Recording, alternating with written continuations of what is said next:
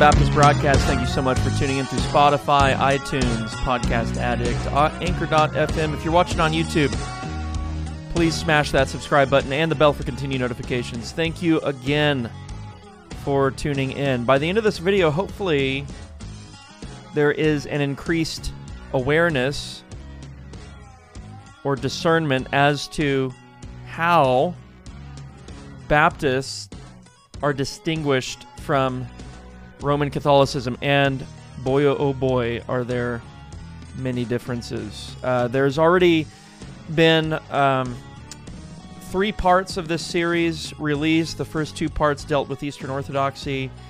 The third part was part 1 of Roman Catholicism, and here we're at part 2. I anticipate a third part of Roman Catholicism, but we'll see. We're going to get started here, picking up after ecclesiology. So in the last installment, we looked at justification, formal ministry, or the offices within the church, and how we disagree there. We looked at ecclesiology, church structure, government, things of that nature.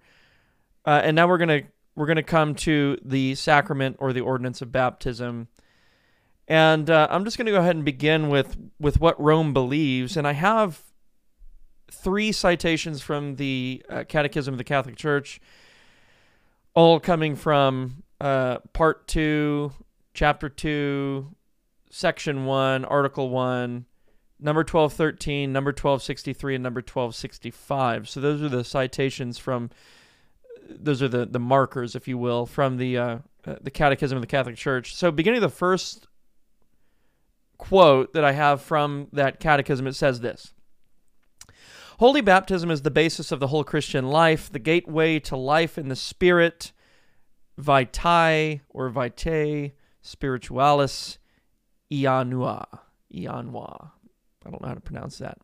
And the door which gives access to the other sacraments. Through baptism, we are freed from sin and reborn as sons of God. We become members of Christ, are incorporated into the church, and made sharers in her mission. Baptism is the sacrament of regeneration through water in the Word. Now, what you'll immediately notice, if you've already watched the first 2 parts where I engaged Eastern Orthodoxy, that here we have a commonality between Roman Catholicism and Eastern Orthodoxy, and that is the notion of baptismal regeneration. That it is the ordinance or the sacrament of baptism that affects regeneration in the catechumen, and so there's a either in the catechumen or in the infant to be baptized, and so there's a similarity there. And here, what this paragraph is getting at is that in terms of experimental or experiential Christian life, baptism is the door into that. And so it's really the first step that a person makes in, entering into the fullness of the Christian life. And I'll go ahead and read the second paragraph because each of these paragraphs goes into more detail. It says, by baptism, all sins are forgiven, original sin and all personal sins, as well as all punishment for sin. In those who have been reborn, nothing remains that would impede their entry into the kingdom of God, neither Adam's sin, nor personal sin, nor the consequences of sin, the gravest of which is separation from God.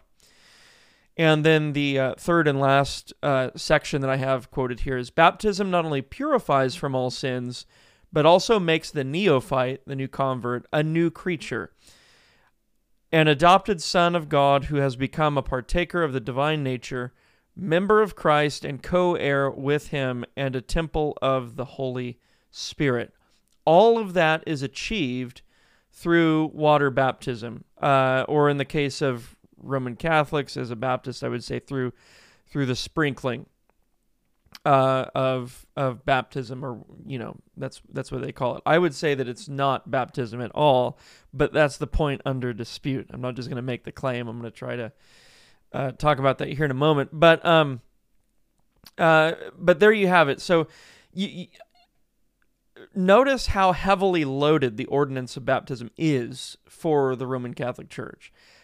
It's as if the entirety of the Christian life really hinges on it. I mean, it is described as the gateway to life in the Spirit. All right. So what I want you to understand and realize here is that in terms of Rome's view of baptism, everything really hinges on it, whether or not it is performed. It is a crucial question.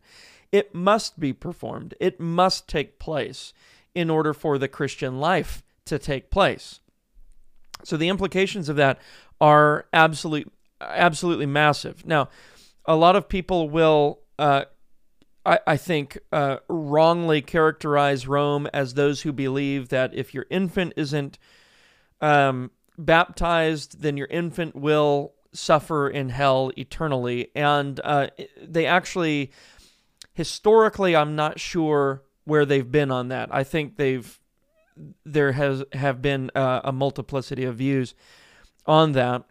But in terms of the catechism, it seems to just remain agnostic about the destiny of an infant dying in infancy and appeals to the mercy of God. So it's not as if, every Roman Catholic out there is walking around saying, if you don't baptize your infant's going to hell. That's at least that's not the impression I get from reading the Catholic Catechism. Although it would seem that as loaded down as baptism is, with all of these blessings and benefits of the Christian life really being contingent upon it, the implication would seem to be that in normal circumstances, those who are not baptized will suffer in hell, because it's through baptism that one is born again.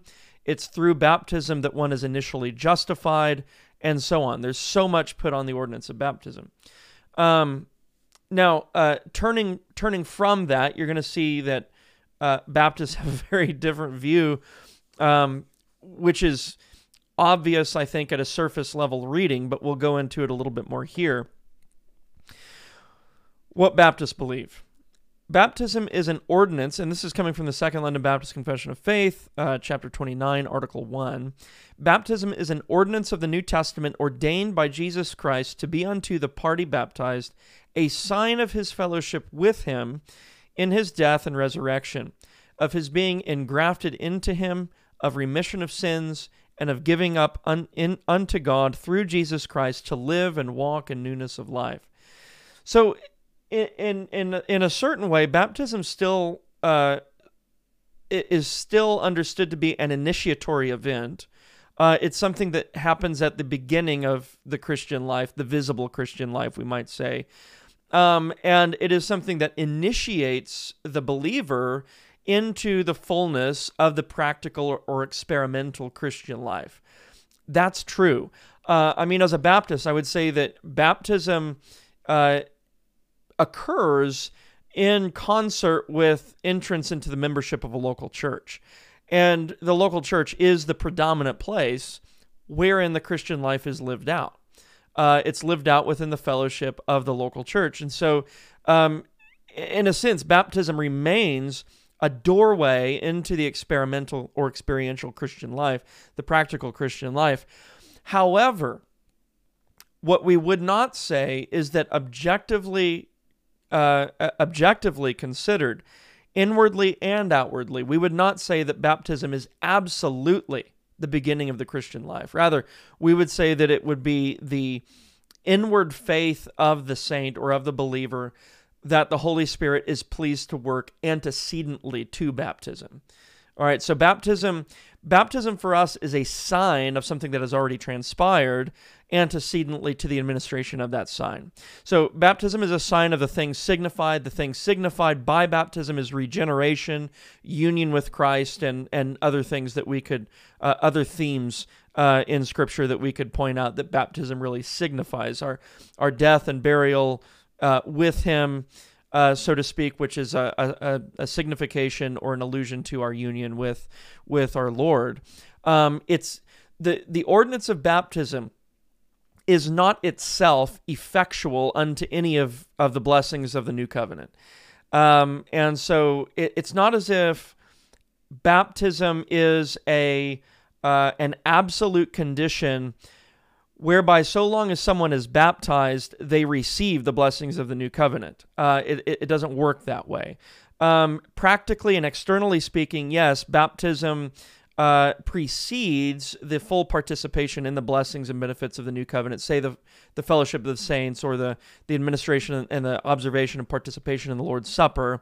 So practically and externally, that's the case. However, baptism being conferred or administered upon a saint is not absolutely the trigger or the condition of participation in the new covenant. Baptism itself is a blessing of the new covenant.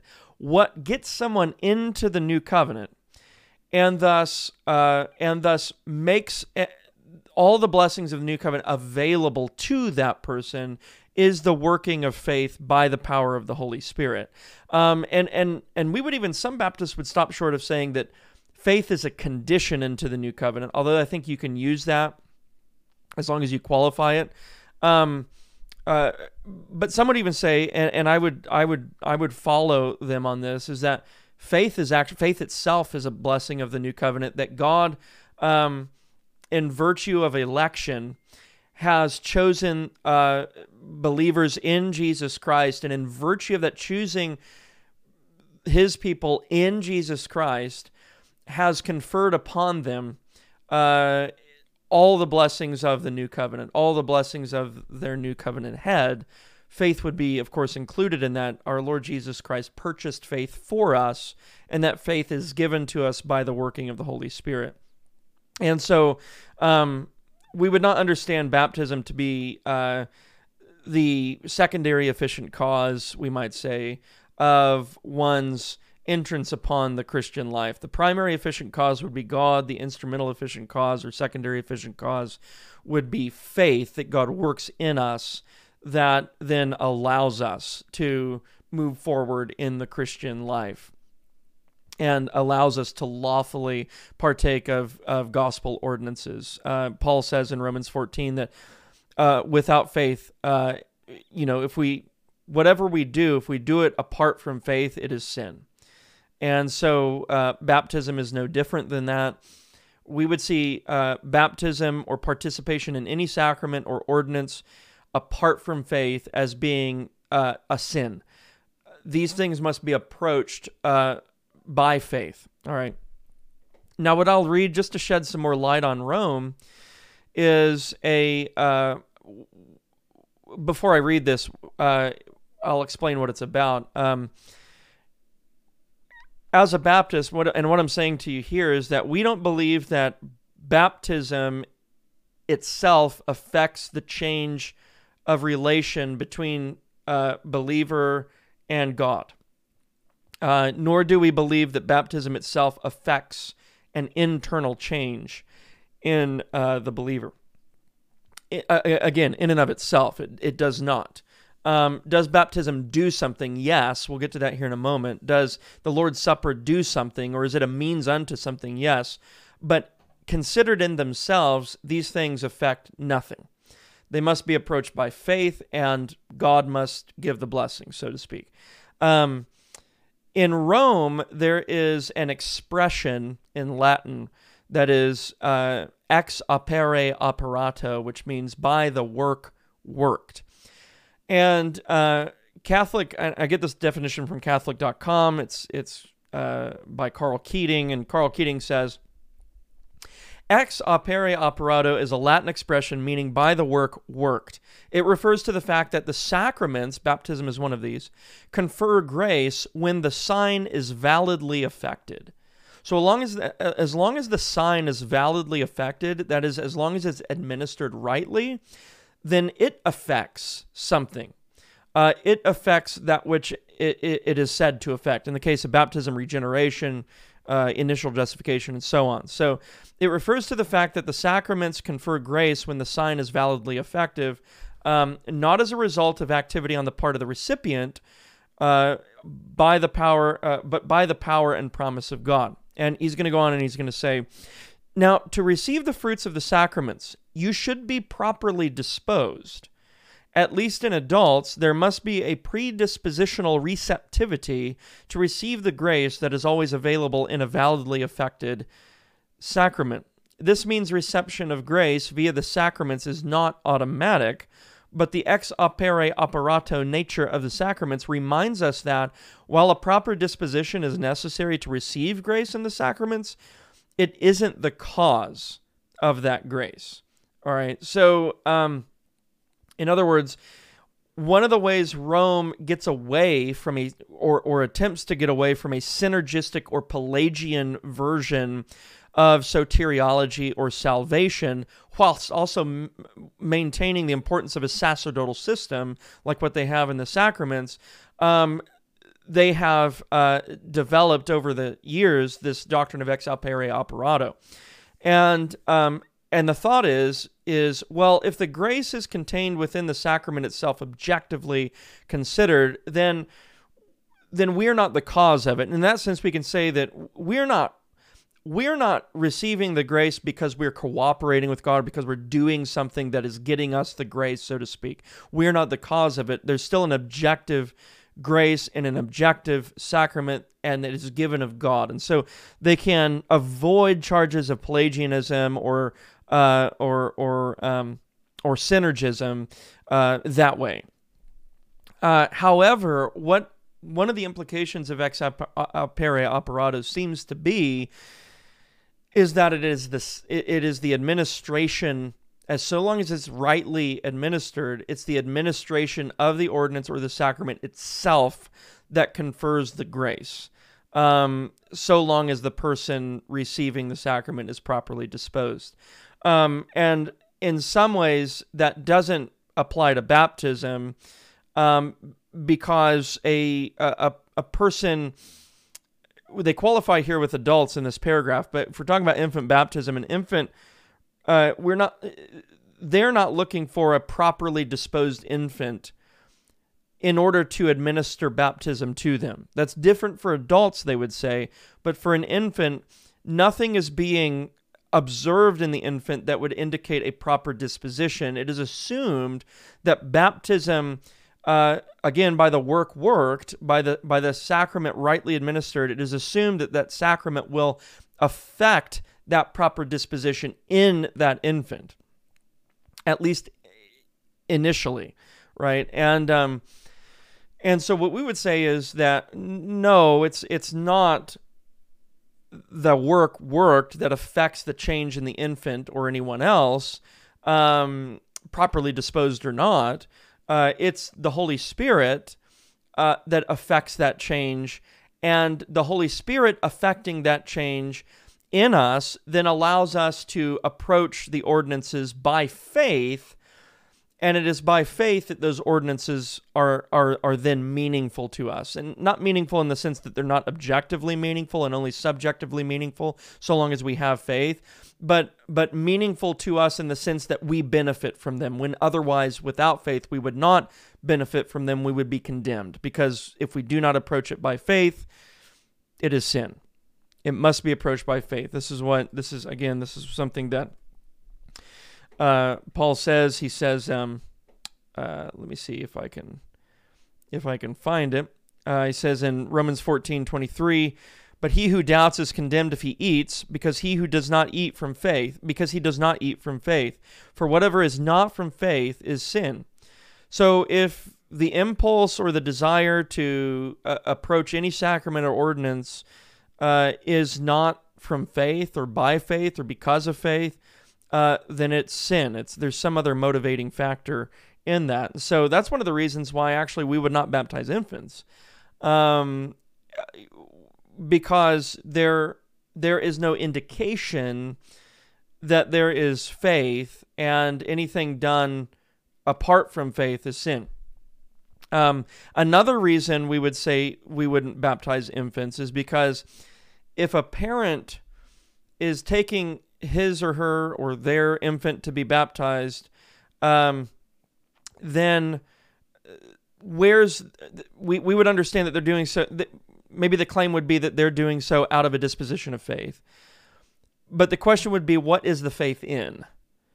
Is the faith in the work worked is the faith in the ordinance or the sacrament itself, in which case the object of faith would be not Christ, it would not be God, Father, Son, and Holy Spirit. It would be something else. It might be God, Father, Son, and Holy Spirit indirectly through something else. But in this case, it would seem that there would be a faith, an inordinate faith in the work worked, that thereby their infant would be secured in the kingdom of God. So it would be a misplaced faith, it would seem to me. And so as Baptists, we would say, no, not that kind of faith, but a faith in God the Trinity, and in faith that God the Trinity is indeed going to do what he says he's going to do. If we don't approach things by that kind of faith, that is a saving faith, with the only saving object there is, which is our Lord Jesus Christ, then it's sin. So that would be one of the reasons we would say infant baptism is invalid. Of course, the pushback would be, well, you don't know that infant doesn't have faith, and so it would be presumptuous to assume that they don't have faith. And I would want to respond that no, it's actually presumptuous to assume the positive, which is that they do have faith. That would be presumptuous, and that would not be in line with the constant tone and tenor of the New Testament, which exhorts and admonishes us to examine and observe the fruits of the Holy Spirit, and also the exhortation that we receive in the Epistle of James to validate one's profession of faith through their works. And so that would be an initial response along those lines. Continuing on in terms of what we believe as Baptists, Second London Baptist Confession of Faith, chapter 29, article 2, those who do actually profess repentance towards God, faith in, and obedience to our Lord Jesus Christ are the only proper subjects of this ordinance. You know, what's interesting is the Didache, or the Teaching of the 12 Apostles, which is one of the earlier post-canonical documents in the Christian church, historically speaking, that we have available to us, really only gives instructions for baptism as applied to catechumen, those who have been tutored, as it were, or catechized as to the sum and substance of the holy faith. And then upon that, the completion of that catechesis, then baptism ensues. And so there's kind of like this probationary period for prospective church members where they are catechumen, and then upon their completion of their catechesis, they're baptized. There's no mention in that document of infant baptism. Now, you can't use that. You can't say, well, that's a knockdown, drag-out argument for credo baptism, my position. So I would never do that. I'm not presuming to say that's what the Didache or the Didache is doing. But it is to say that the importance and the weight placed upon infant baptism by Roman Catholicism, Eastern Orthodoxy, etc., would seem to demand early emphasis, and there just does not seem to be that kind of early emphasis in the early church, even in the post-canonical extra-biblical literature, and so that's a consideration. It doesn't necessarily mean my position's the earliest one, but it does mean I don't think people aren't as they're not on as solid ground as they think they are when they claim that their baptismal tradition is the first tradition. It's if you're talking about post-biblical historical theology, then it's very murky. I would, of course, believe and hold that exegetically from the scriptures, credo baptism is the clear position. But if you're trying to use history to vindicate your position, which cannot be your only consideration, then you're on shaky ground until maybe the 3rd century, 4th century, somewhere around there. So we believe that profession of faith must precede baptism. The reason for that is that Whatever is not from faith is sin. And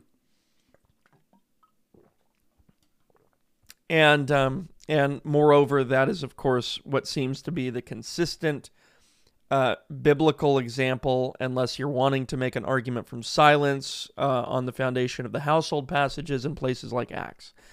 One of the earliest post-scriptural, I'm reading through my outline here, and I was about to basically say to you what I've already said about the Didache. So I won't do that again. But another place in the Second London Confession, chapter 29:4, says immersion or dipping of the person in water is necessary to the due administration of this ordinance, which again is something that's rejected in large part by Rome. It wasn't always rejected by Rome. And now here we're not talking about the age of baptism, but the mode of baptism, which is immersion. Eastern Orthodoxy, at least some wings of it, traditions therein, believe that infants should be immersed, and so they'll baptize the infant through immersion, so at least they're getting the mode right. The infant is, of course, not too happy about it.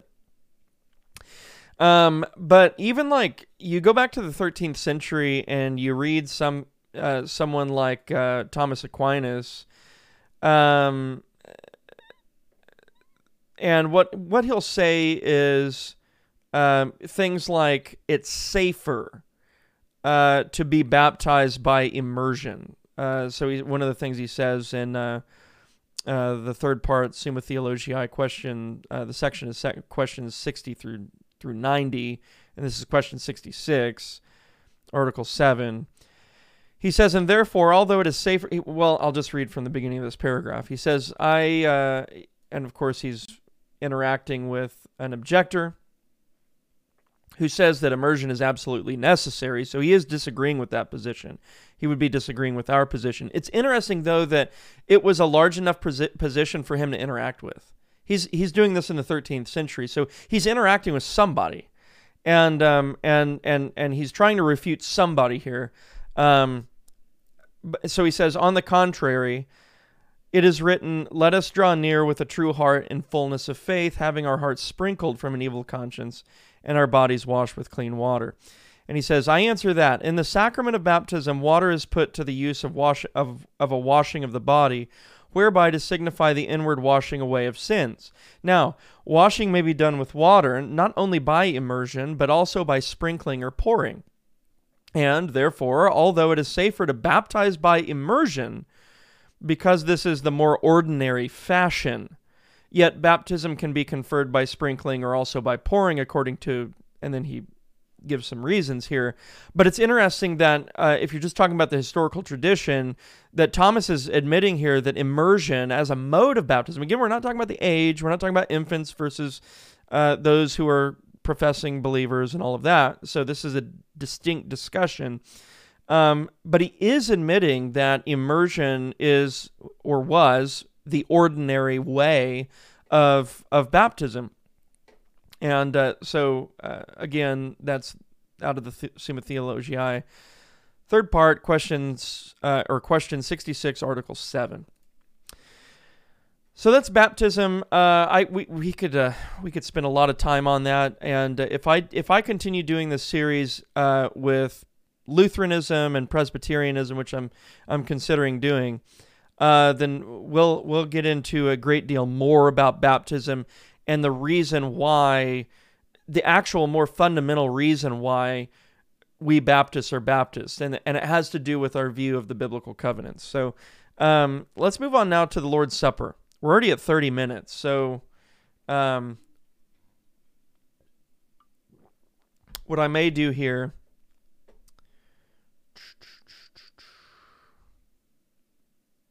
let's do this. I'll go ahead and stop. So this will be a part, the second part of Roman Catholicism, contrasting it with Baptist theology, and we're at 30 minutes already, so this is just going to be its own part. Baptism will be its own part. So hopefully this was helpful to you. If it was, please give a thumbs up. Don't forget to subscribe to the channel and share this. If it helped you, maybe it would help someone else as well. God bless.